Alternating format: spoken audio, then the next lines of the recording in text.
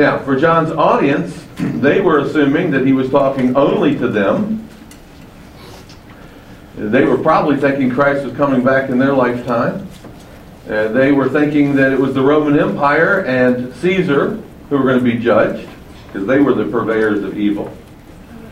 They never anticipated the world would last for another 2,000 years like it has. And so we know that there'll be many more purveyors of evil who will be judged, and all the faithful of the ages will inherit the earth. And then next in his vision, John sees the New Jerusalem descending from heaven, and God making his permanent abode with his people. So in a sense we said that heaven comes to earth, and everything changes. So, with that understanding, we pick up at chapter 21 and verse 9. And John is still writing about what he saw in his vision. And he says, "Then one of the 7 angels, who had the 7 bowls filled with the 7 last plagues, came to me and talked with me, saying, 'Come, I will show you the bride, the Lamb's wife.'" Now, notice he says that this was one of the same angels that had one of the 7 bowls of the last 7 plagues. We saw this angel back in chapter 17. And in 17, this angel showed John a woman in his vision, a harlot. Now, the same angel in this extended vision shows John another woman, and this woman is a bride. The first woman he showed was a harlot. The second woman he shows John is a bride. There's a difference between a harlot and a bride. At least there should be a difference between a harlot and a bride. Now, the harlot in chapter 17 represented the Babylonian Empire, represented Babylon or Rome. That's a cryptic name for Rome. This woman represents the New Jerusalem. So you need to understand that there are 2 women in the book of Revelation. One, a harlot representing Rome. One, a bride, a pure bride who represents the New Jerusalem. And you can actually do a chart by looking in chapter 17 and looking at all the characteristics of the harlot, and you could just write down each one of those characteristics, and you would have known what the Roman Empire was like. It was a horrible place for Christians. And then you could do the same thing and look at the characteristics of the bride, and you'd have these 2 charts comparing God's people with those who are not God's people. Then verse 10 says, "And he carried me away in the Spirit to a great and high mountain, and he showed me the great city, the holy Jerusalem." Now, this should remind us of another time when someone is taken to a high mountain and shown something. And you'll remember back in the Gospel of Luke and in the other Gospels, Jesus is taken to a high mountain, but he's taken to a high mountain by Satan. And he's taken to a high mountain, he's shown all the kingdoms of this world. That's what Satan does. He shows him all the kingdoms of the world. Now, John is taken to a high mountain, and he's shown something. What is he shown? He's shown the great city, the holy Jerusalem. So, very interesting.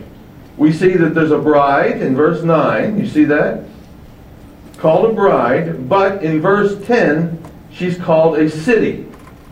The bride is a city. They're one and the same, just as Babylon and the harlot are the same. So, the bride is a metaphor for the city. Now, she's not only a bride, but look into verse 9, she's also a wife. You see that? A bride represents beauty. A bride represents purity. A wife represents faithfulness.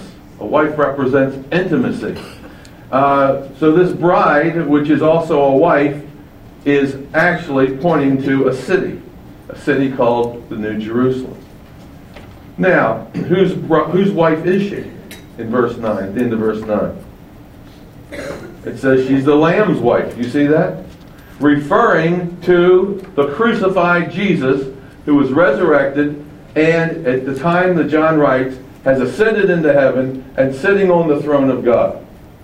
So here's the crucified, resurrected Jesus, and he has a wife, and his wife are his people who've been faithful to the end and have died just like he died and have also been resurrected. And because of their faithfulness, they are identified as his bride. So this bride, this city, this wife, whatever you want to call it, is comprised of people, and they're God's people. Now, but it always points to a city. Now look how this city is described in verse 10. He showed me a city. What kind of a city? A great city. A great city. Rome was also called a great city. God's city. The city of man. Remember, Augustine wrote a book called The City of Man and the City of God. Some of you had to read that for college. Some of you were assigned it and didn't read it. But I'm sort of like in that latter class. City of man, which represents evil, is called a great city. And now the New Jerusalem is called a great city. So it's a great city. Notice also what else it is. It's a godly city. Look at that. The holy Jerusalem.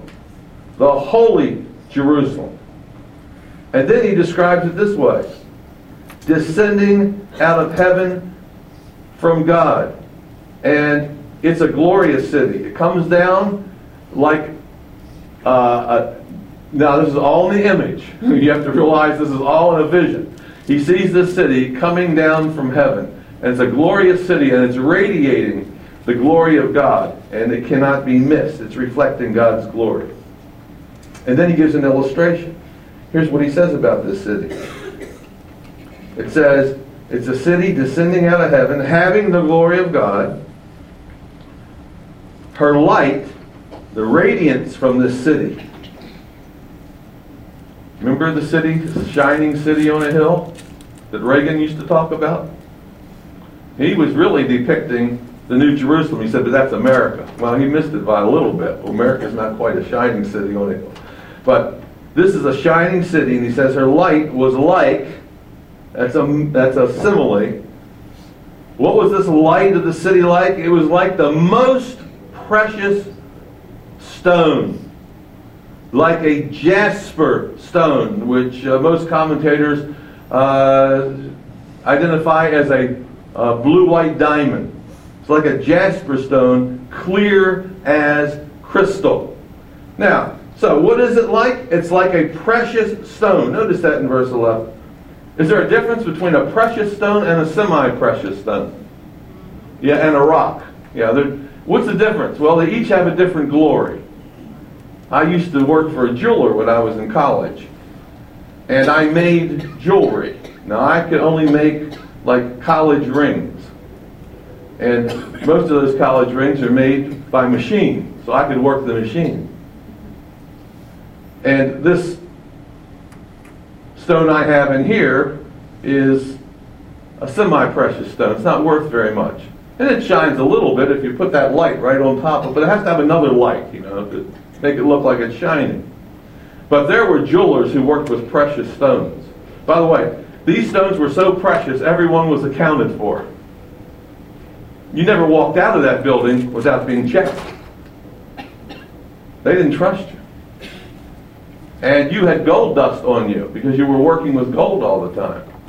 So we had to wash, all the way up our arms, and the gold dust that was on our bodies went down, and we went through a thing that blew when we walked through the door, and there were mats so that we would not even take gold dust out of this jewelry manufacturer. And these certain stones were so precious. So I know a lot about diamonds. Not like somebody in New York who's a diamond expert, but I know how many carats, how many points make a carat, and what a good diamond is supposed to be. And this city is reflecting God's glory, and he describes it in the form of a simile as a very precious stone, in fact, a perfect blue-white diamond. And so the precious stone is the one that has many facets, reflects light, much more than, let's say, a semi-precious stone. Now, since this city is composed of people, don't think of a city just like a geographical area. These are people. The New Jerusalem is composed of those who have been faithful to God and are in glorified bodies, and it's the people who are the jewels that are reflecting God's glory. And so that's what I think John wants us to get when we look at this. And then he begins to give us the specifics. Look at verse 12. He said, and she, that would be this city, the bride, the wife, had a great and high wall. This city that God brings to earth, when heaven is on earth, is going to be a safe place. Don't think of a city, that God's city one day is going to literally come down to earth with great big walls that are 40 feet high and 15 feet wide. And that would be considered a fortress, wouldn't it? We don't have cities like that. Is that how we protect our cities nowadays, with walls? How did they protect their cities in the old days? Walls.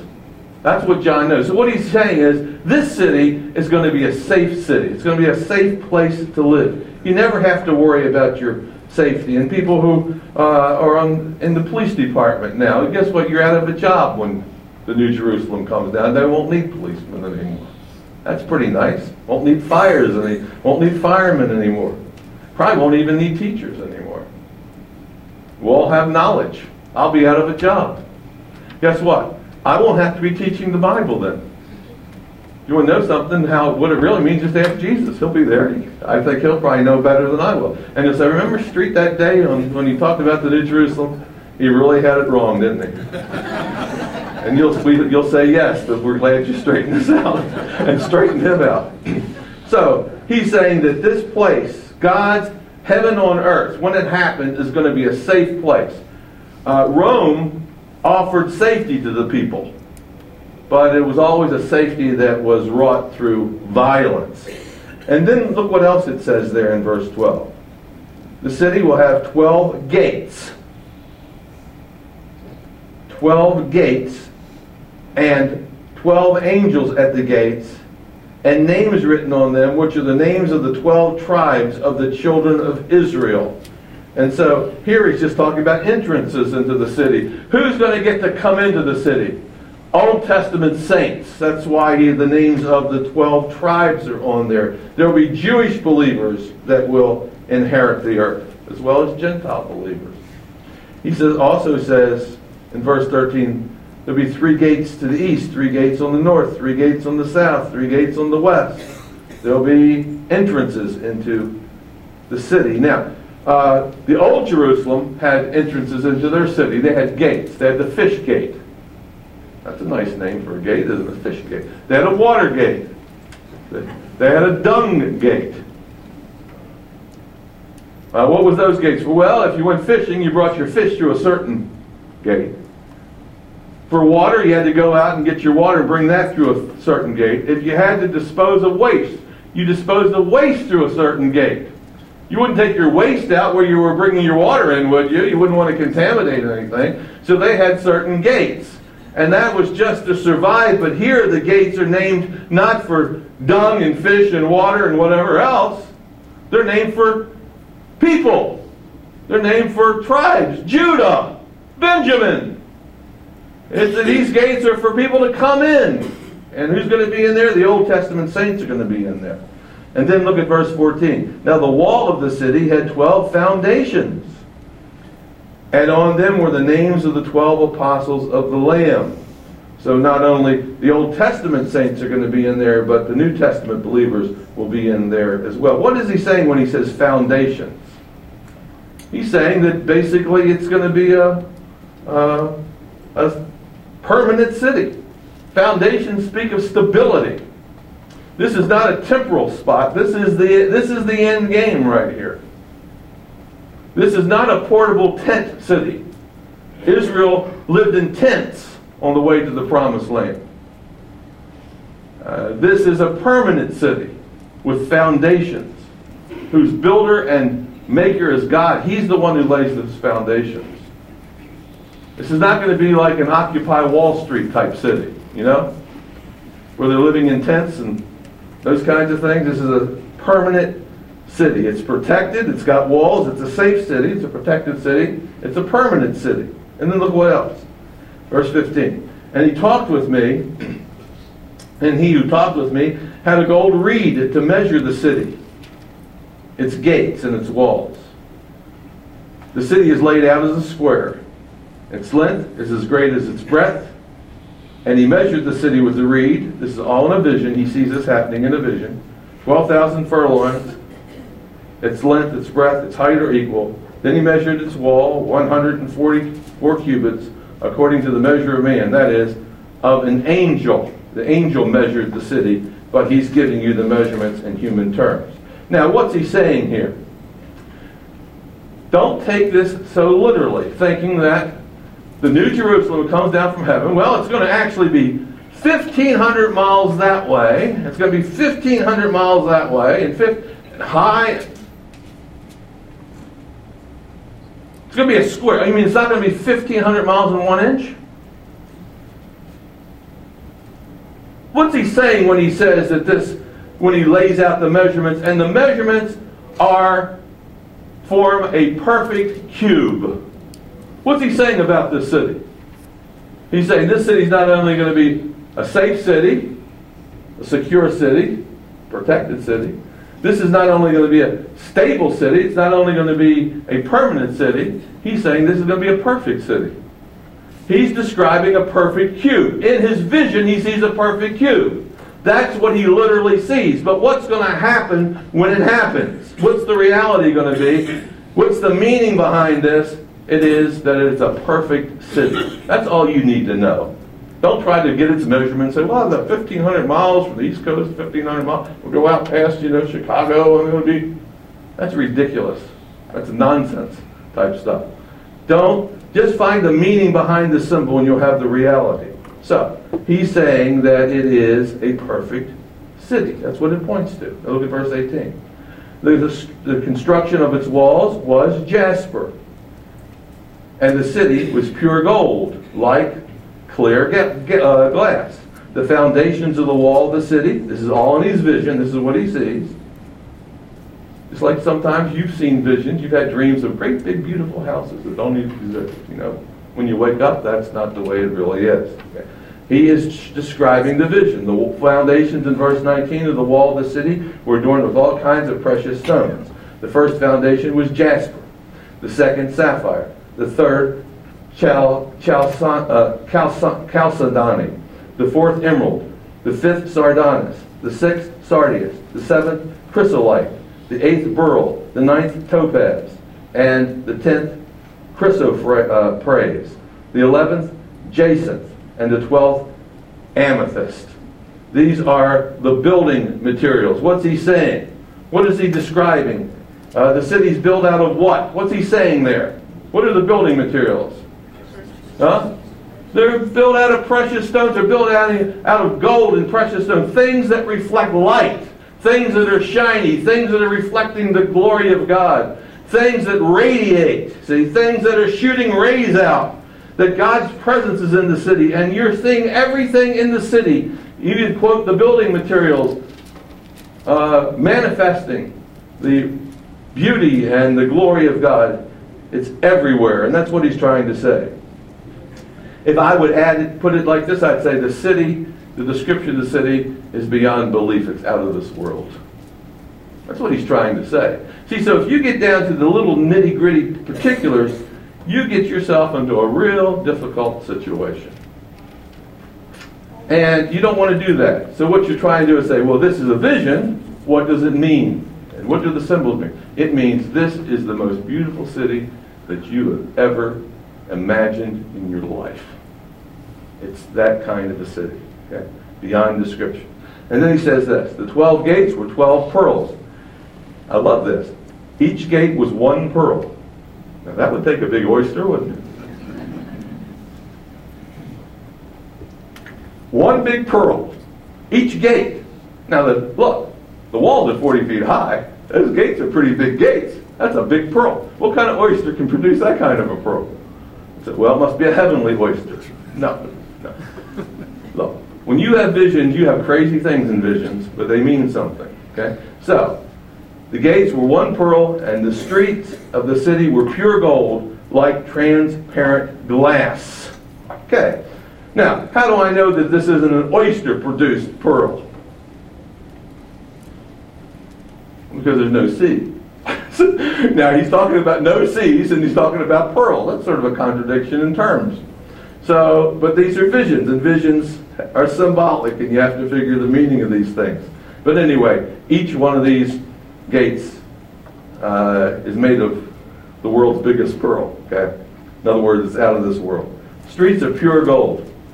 Gold that is like transparent glass. Now, I've got gold here. It's not pure gold, but pure gold is 24 karat gold. See, I know that. That's pure gold. 24, you can't get any purer than 24 karat.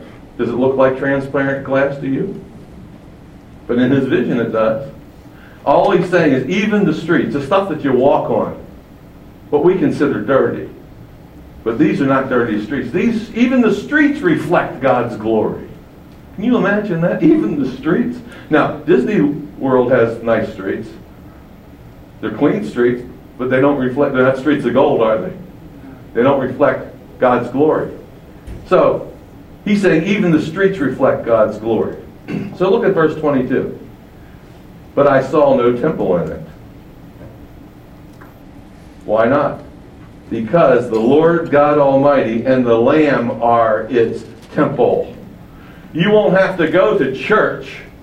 You don't have to go to a temple to worship God, because God is everywhere. You'll have direct access to God. Remember what Jesus said to the woman at the well? She said, look at me, I have a question. He said, I got you here. Let me ask you a question. He said, our fathers worship in the temple over on this mountain, Mount Gerizim, and you Jews, you worship over on that mountain. You worship where the temple is in Jerusalem, in that mountain. Which is the one that we should worship in? Which temple? And Jesus said, Temple Shmepel. Remember when he said that? That's what the Greek says. Temple Shmepel. He says, the day is coming, and now is when men shall worship God in spirit and in truth. It's not temples. So God's going to be everywhere, and this is his plan. This is his end-time goal. Now we worship him by faith, and we worship him face to face. And then look what he says in verse 23. He said, the city had no need of a sun, no need of the moon to shine in it. Why not? Look what he says. Because the glory of God illuminated it, and the Lamb is in it. The entire city is designed to transmit the glory of God, and Christ ultimately transmitting the glory of God. You don't need the sun and the moon. God is the source of the light. That's what he's saying here. Now remember, this is on earth. This is on earth. Because in this vision, this is what he sees the future of earth to look like. So if I were just summarizing, I'd say it's going to be different than it is today. Because you know what? Last night I said, as I was studying, I said to Lynn, she was up, I said, would you turn the light on? I can't see. I need to look and see what this says here. And I needed that kind of a light to see. I won't need that kind of a light when heaven comes down to earth in the ultimate kingdom of God. And then he says this in verse 24, and the nations of those who are saved shall walk in its light, and the kings of the earth shall bring their glory and honor into it. Now, John's people would understand what this meant, because in ancient days, kings would bring their wealth, and they would lay it at the feet of the ultimate king. So we have historical records where Nero, for example, when he was emperor of Rome, would have kings, his client kings, all over the empire, because he conquered that nation and that nation and that nation, and each one of those nations had their own little kings. But Caesar was the emperor of the entire world, and they would come to Rome, and they would bring their wealth, and they would lay it at the feet of Caesar in honor of him, and an acknowledgement that they owed him their allegiance, even everything they owned. And so what we have here is John putting a picture of Jesus being the ultimate king and everyone owing him their allegiance. And then it says this in verse 25, its gates shall not be shut at all. by day, and there shall be no night there. Its gates shall not be shut by day, and there shall be no night there. In John's day, gates were shut. You wanted to keep the wrong people out. Well, there's not going to be any wrong people to keep out. And guess what? There's not going to be any night there. What's he saying when he says there's not going to be any night? Saying that you don't have to be afraid at night. Night is when you're afraid, isn't it? You want to know when most rapes and murders and things, people break into houses and steal, when that happens? Usually at night. You have to worry about that. This is why this is a safe place. Men like darkness, Jesus said, because their deeds are what? You can do evil things. You don't do it out in the open usually. There are brazen people who occasionally do, but usually they do it under the gaze of darkness. They do it in secret. And so there's not going to be any night here. No need for it. Now if there's no night, we might say, does that mean we'll never sleep? See, now those are the kinds of questions that are not even relevant to the passage. But I brought it up anyway, and the answer is, I'll give you an answer. You won't need to sleep, you'll be in a resurrected body. It doesn't need sleep. It doesn't need anything to exist. So that's nice. Some of you don't sleep now. Sleep 3 or 4 hours a night. But then you don't have to sleep and you'll feel great. So anyway, it goes on to say, but there shall be, verse 27, and there shall be no means there shall be by no means enter in anything that defiles. That's great. Or causes an abomination or a lie, but only those who are written in the Lamb's book of life. Now, we discovered 2 weeks ago, those who are not written in the Lamb's book of life, where are they? Well, they're cast in the lake of fire. So, no, the only people that exist are going to be the people who have given their allegiance to Jesus. Now, that's going to be a great society.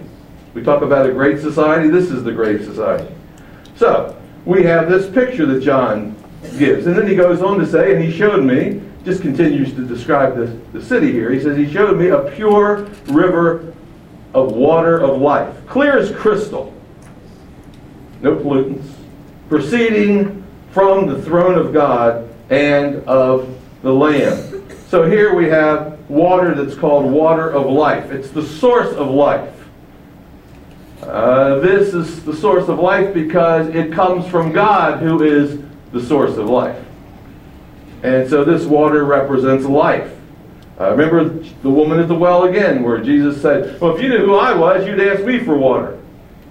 And I would give you water that leads to life, like a spring, a fountain that just comes up and produces life within you. She said, man, give me that. I don't want to have to come here every day and get water. She didn't even know what he was talking about. But this is the description of life, water of life. It represents eternal life, where you're not going to die. And in the middle of the street, verse 2, it says this. On either side of the river was the tree of life. So you have water of life, you have tree of life, which bore 12 fruits.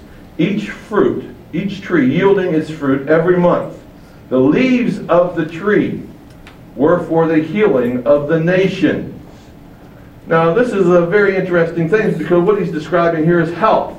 Not only is there life, eternal life, you're never going to get sick. You're always going to be healthy. The word there, where it says, in the verse 2, for the healing of the nations, is therapein, from which we get our word therapy. And so this water and these trees are going to be therapeutic. Just like if you go to Hot Springs or you go to Eureka Springs and you have these therapeutic waters that are supposed to give you health. And people make millions of dollars off of this. This is the real hot springs. And it works, where health is produced. Now I believe, and I can't prove this, that probably, well, I know this much, that in the Garden of Eden there was a tree of life, wasn't there? And from that tree, Adam and Eve ate, and they remained healthy, and they remained alive. When did they die? When they were put out of the garden, and they were separated from that tree of life. And God puts a big angel there, it says, in Genesis chapter 3, in the 3. lest they get back into the garden and eat of the tree of life. He holds them back from eating from that tree of life once they sin. But here we see we have the tree of life and we have access to this tree. And therefore, we have health. He's just describing a place where there's no sickness and there's no death. All there is life. And look what he says in verse 3. And there shall be no more curse. Notice, no more curse. The curse is reversed. But the throne of God and the Lamb shall be in it, and his servants shall serve him. So the curse that was brought upon all of creation because of sin is removed. And that world, the world and all that is in it, John says in his epistles, passes away. And God gives us a new heaven and a new earth. One where there's no curse. There's no cursed ground. There's no toil. There's no thorns. There's no thistles. There's no weeds. My wife will like that. He's describing a perfect environment where work is going to be pleasant. Can you imagine that? Where when you work and you get to the end of the day and you come home, you don't feel exhausted. And you don't say, oh, I just need to sit down. I don't think I can fix any food. I don't think I can do any of that. You're not exhausted. You're not tired. You don't come home with a stress headache. Life is different. That's what he's describing. This is the world that God has in store for us. Heaven on earth. And then look what it says in verse 4. And they shall see his face, and his name shall be on their forehead. It simply means we belong to him. We're his, and he's ours. And there shall be no night there. And there'll be no need for a lamp, nor light of the sun. For the Lord God gives them light. And this is what we have in store for us. And they shall reign forever and forever. We're not only children of God, we're not only co-heirs with Jesus of this New Jerusalem, but we will be co-rulers. So, what John's trying to describe here, I believe, is the perfect place. So I want you to imagine this. I want you to imagine a city, an existence, with open spaces. Not crowded, not congested, with green spaces, beautiful parks, lush foliage. Everything is green, everything is alive. The brightest green colors that you can even imagine. With happy people, carefree people, where everything is fresh. Everything's new. Nothing's old. And nothing grows old. Even your parents who have died years before, when you look at them, they're going to look like they did at the peak of their health.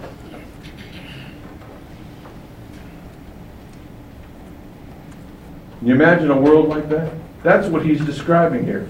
Fresh water fountains, music in the air, people singing, people dancing. No more sickness, no more hospitals, no fears, no worries, no cemeteries. Heaven on earth. That's what we're promised. This is John's message to the 7 churches. Think what they're about to face. These 7 churches are about to face persecution. The temptation is to compromise and live.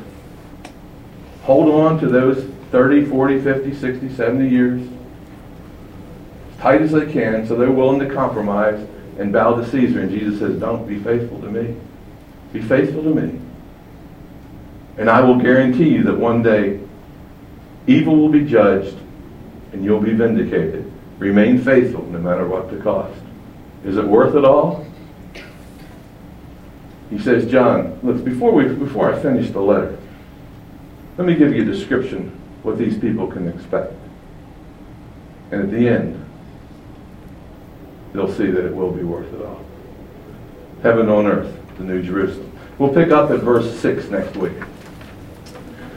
Lord, we long for this city. We're like Abraham, who longed for a city whose builder and maker is God. We have no city like this today. We have no existence like this today. Even when we go to the plushest hotels, whether it's the Ritz, we see things that are not right. When we go to the most lush islands of the world, we see things that are still decaying and old and things that are not right. And yet, Lord, you tell us that you have a place for us where there's no fear, there's no sickness, no cemeteries, no death. Everything's perfect. Where the weight of the world will be lifted off of our shoulders because it was placed on the shoulders of Christ, and he's freed us. And those that are in Christ are free indeed. Oh, Lord, help us to realize that to be faithful will one day be rewarded. Thank you in Christ's name. Amen.